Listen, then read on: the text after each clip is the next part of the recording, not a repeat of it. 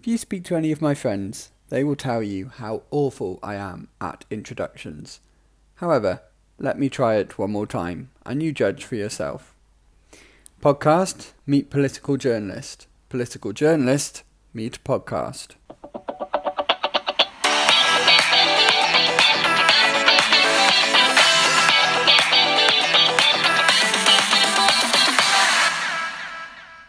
Now, it was last year that I was introduced to politics, running in the general election.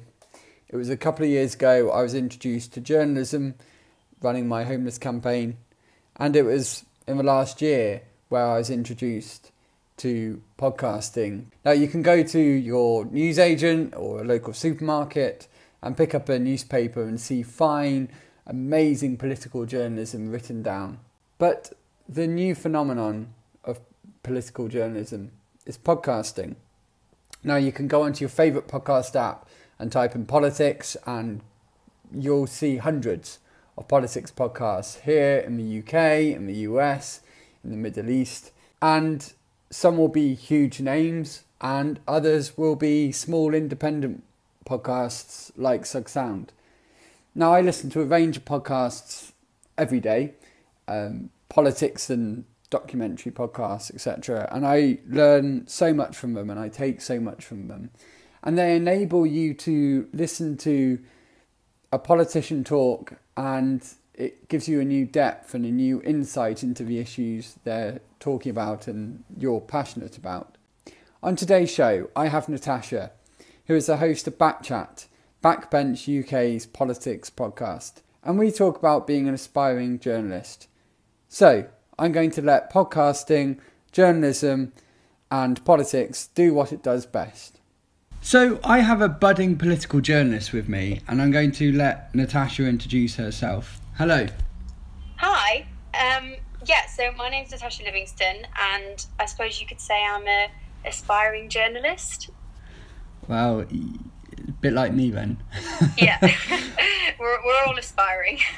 So just before we came on the record on this podcast, Natasha and I were talking about kind of getting into journalism, political journalism, when neither of us have journalism degrees or neither of us are doing journalism degrees. So maybe we can talk about that a little. Firstly, tell me, what do you do in terms of your political journalism?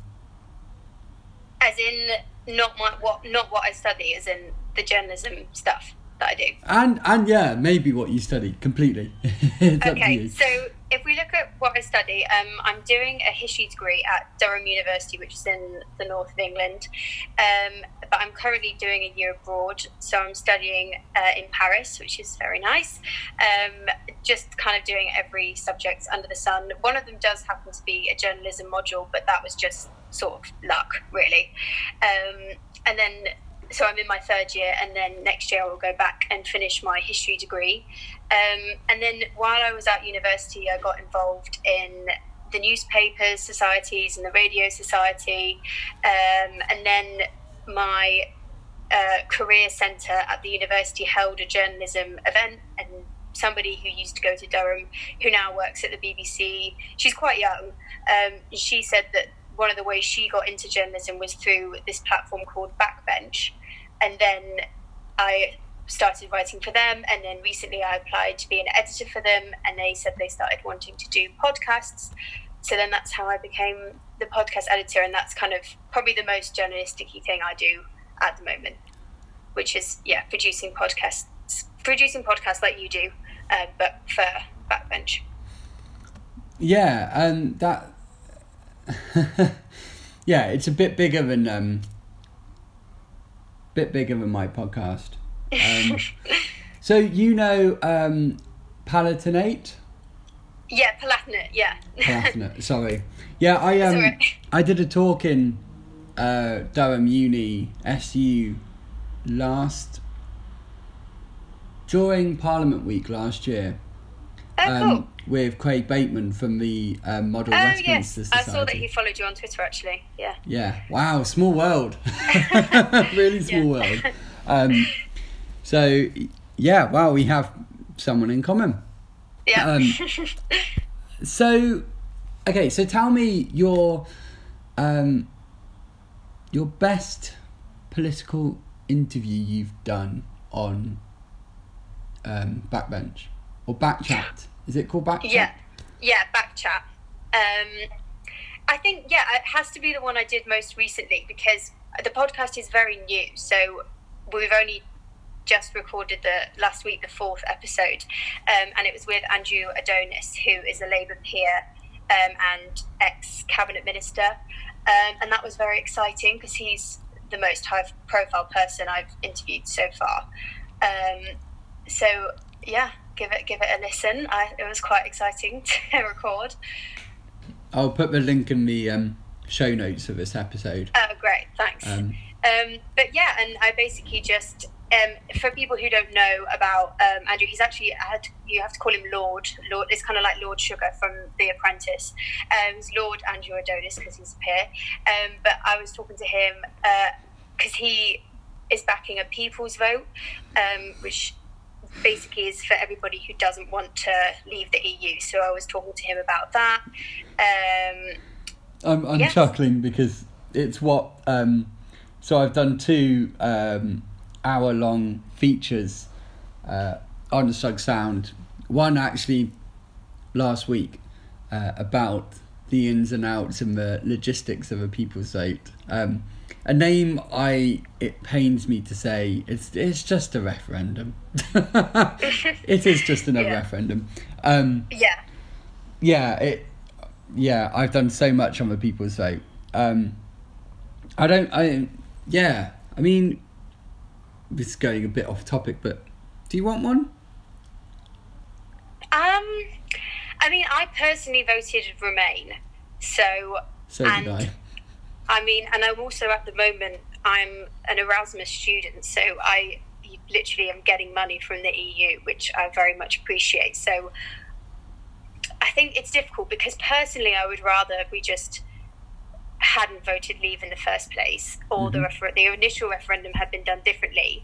But I think it's a lovely idea that we could have another referendum and everybody would change their mind, but I'm not massively persuaded by the arguments that it would change things or really help the situation. I think not necessarily fuel the far right, because I know that's an argument. I think it would just anger people generally. You know, we often end up talking about Brenda from Bristol on the Backchat podcast, but just people, you know, who aren't massively interested in politics, and everybody I think is a bit sick of Brexit. And I think if there was going to be another referendum on it and everyone would have to be pulled through all the campaigns again, I'm not convinced it's the best solution, but I don't really know what the solution is.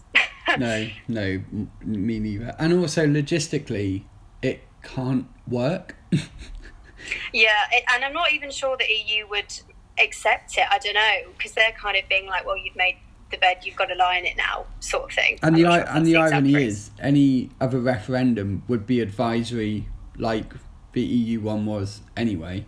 So the government could hold it, or the government could approve it, but then if there was an overwhelming vote to not leave the EU on the terms that are brought back, the government don't have to follow it anyway because it's advisory. So the government could just go, that was fun. I mean, it would be near political suicide if they did that, but they could. I don't know. Anyway, let's not get into that. I mean, Bob, you can listeners, if you want to go back to last month and last week, and listen to the ins and outs of the people's vote and the logistics of it, you can. I know you're really short on time, so what is your aspirations in terms of Backchat and political journalism and just general? Well, relating to Backchat, I mean, as you know, the aim with the podcast is just to get as many listeners as possible, really, and really the way we can do that is just to be regularly producing good content, and hopefully, you know, the more, again, it's kind of a cycle, because the more listeners you get, then the easier it will be to get more high-profile speakers and things like that.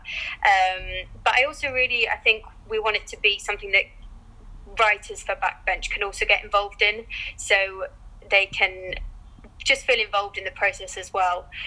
So my hope for Backchat is just that it keeps on growing, really. And personally, myself, I would ideally like to go into broadcast journalism, preferably more looking at foreign news, because it's just a bit wet and cold in England, really. I mean, you're in Turkey at the moment, so I'm sure you know the feeling. And yeah, I'm just international relations and politics, and that kind of journalism is where my heart lies, really. Yeah, it's amazing when you go out of England.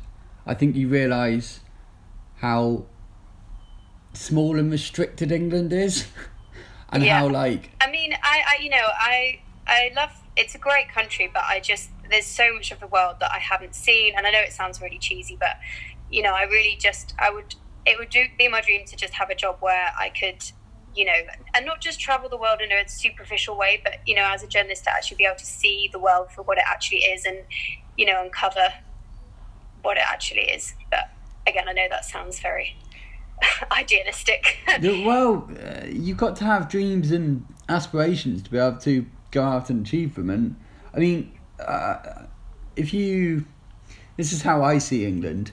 If you think people complain about Twitter being an echo chamber, England is like the country version of Twitter. Yeah. It's just an echo chamber in itself. Yeah, and completely. We don't really look at other people's politics that much. I mean, we look at America's quite a lot, for obvious reasons, but we don't look outside our country very much. Yeah. And yeah, I mean, I can't do political journalism over in Turkey because I will literally get locked up in a jail. Yeah. But it's a reasonable concern. yeah. It kind of puts me off. I mean, I'm a risky guy. If you drop me in the middle of Syria, I would love to report on it. But I'm not kind of going to risk going to jail just yet. No. I'm still young. I like to think I am. So you never know. Well, yeah. Probably shouldn't joke about that. They might be listening. So, what's your background like? What's your aspirations in terms of journalism? Like, do you have a certain path you want to go down? Do you have contacts? Are you just going to kind of go in blind and navigate it, or what's your kind of path into journalism? Yeah, well, I am pretty much going in blind. Obviously, you can get advice from, the internet is a great tool. But yeah, I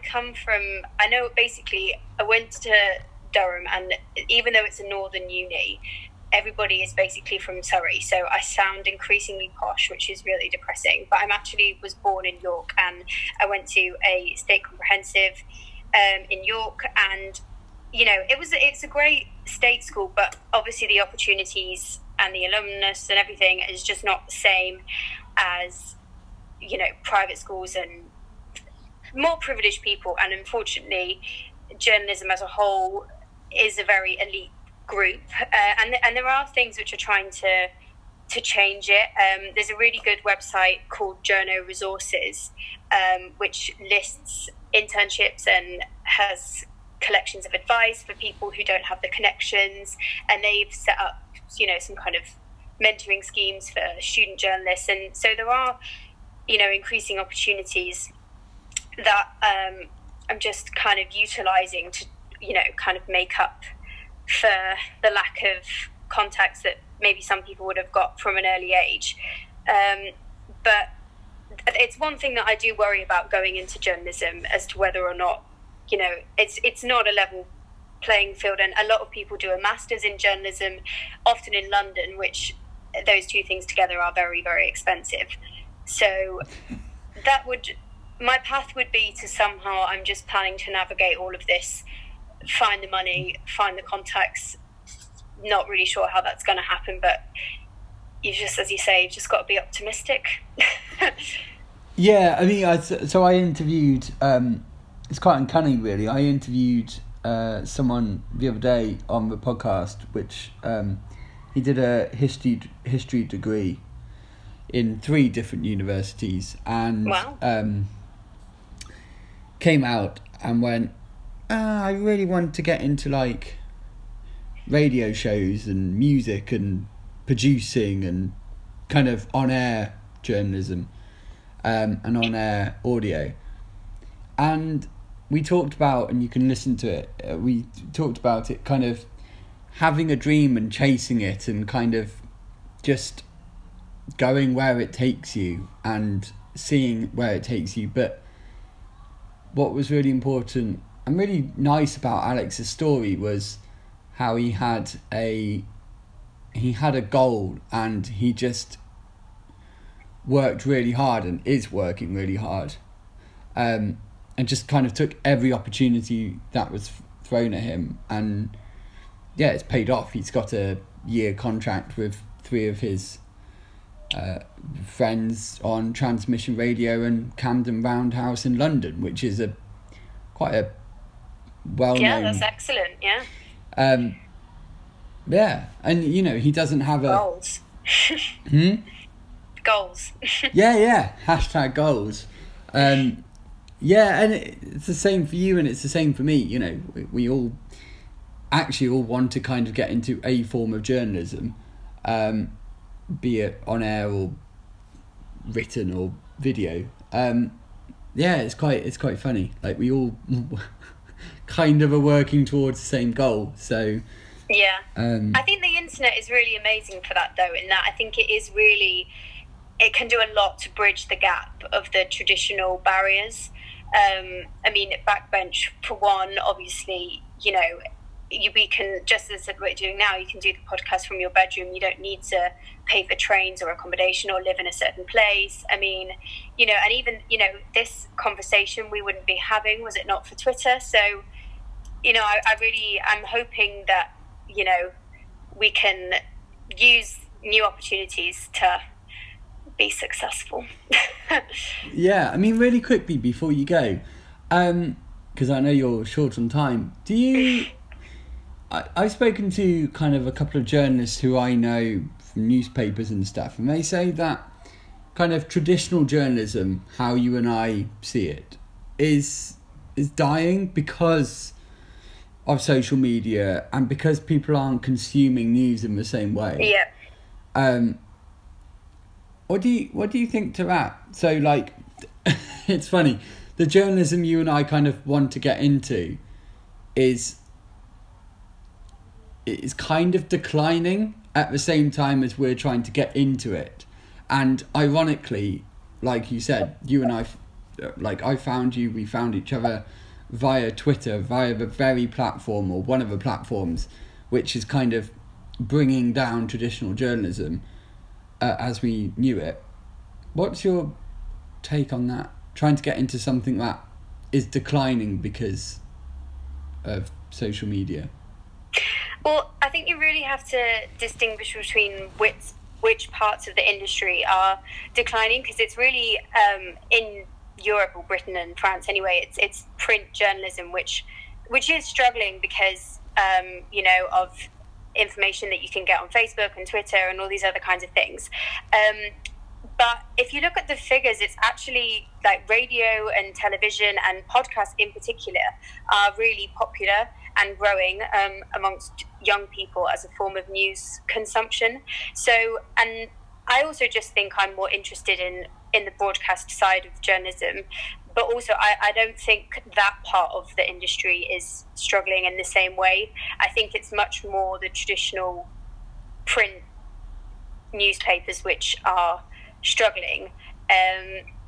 But, you know, they are finding ways to survive with the apps and basically creating paywalls instead of using advertising revenue, apart from The Guardian, who relies on funds.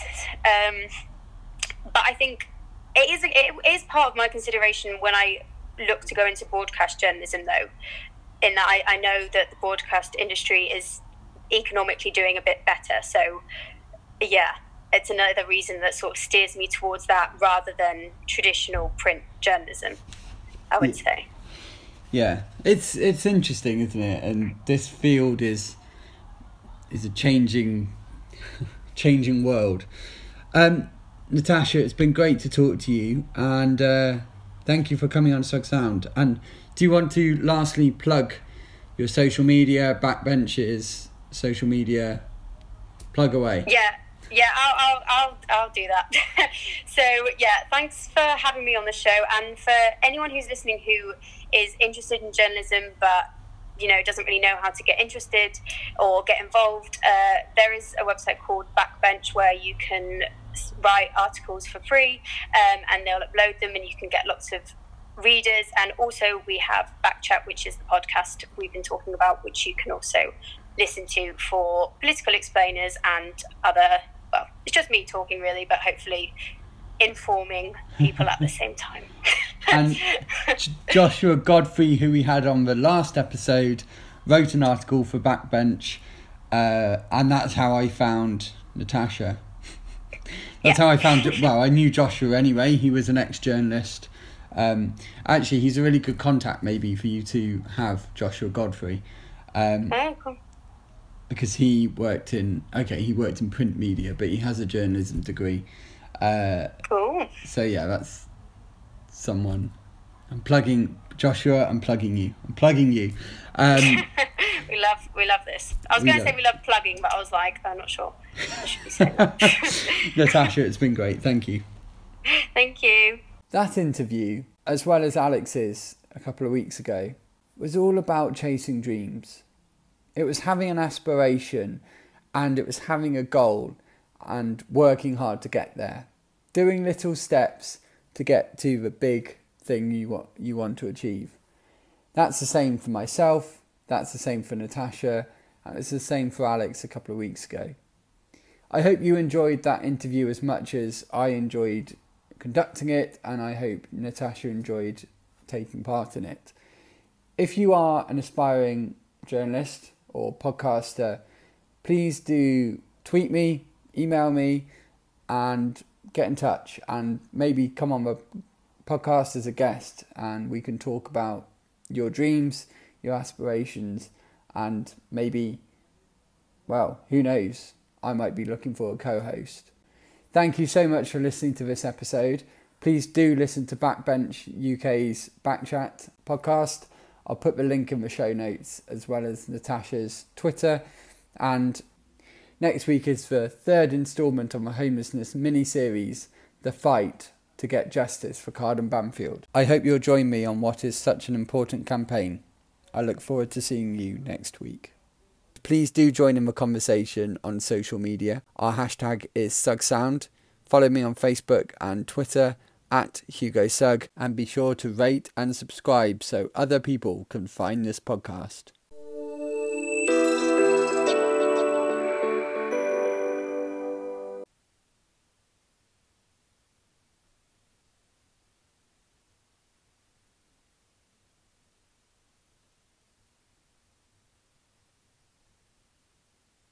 Hello and welcome to the next episode of Sug Sound. Thank you for listening to this episode in the mini-series on homelessness on Sug Sound.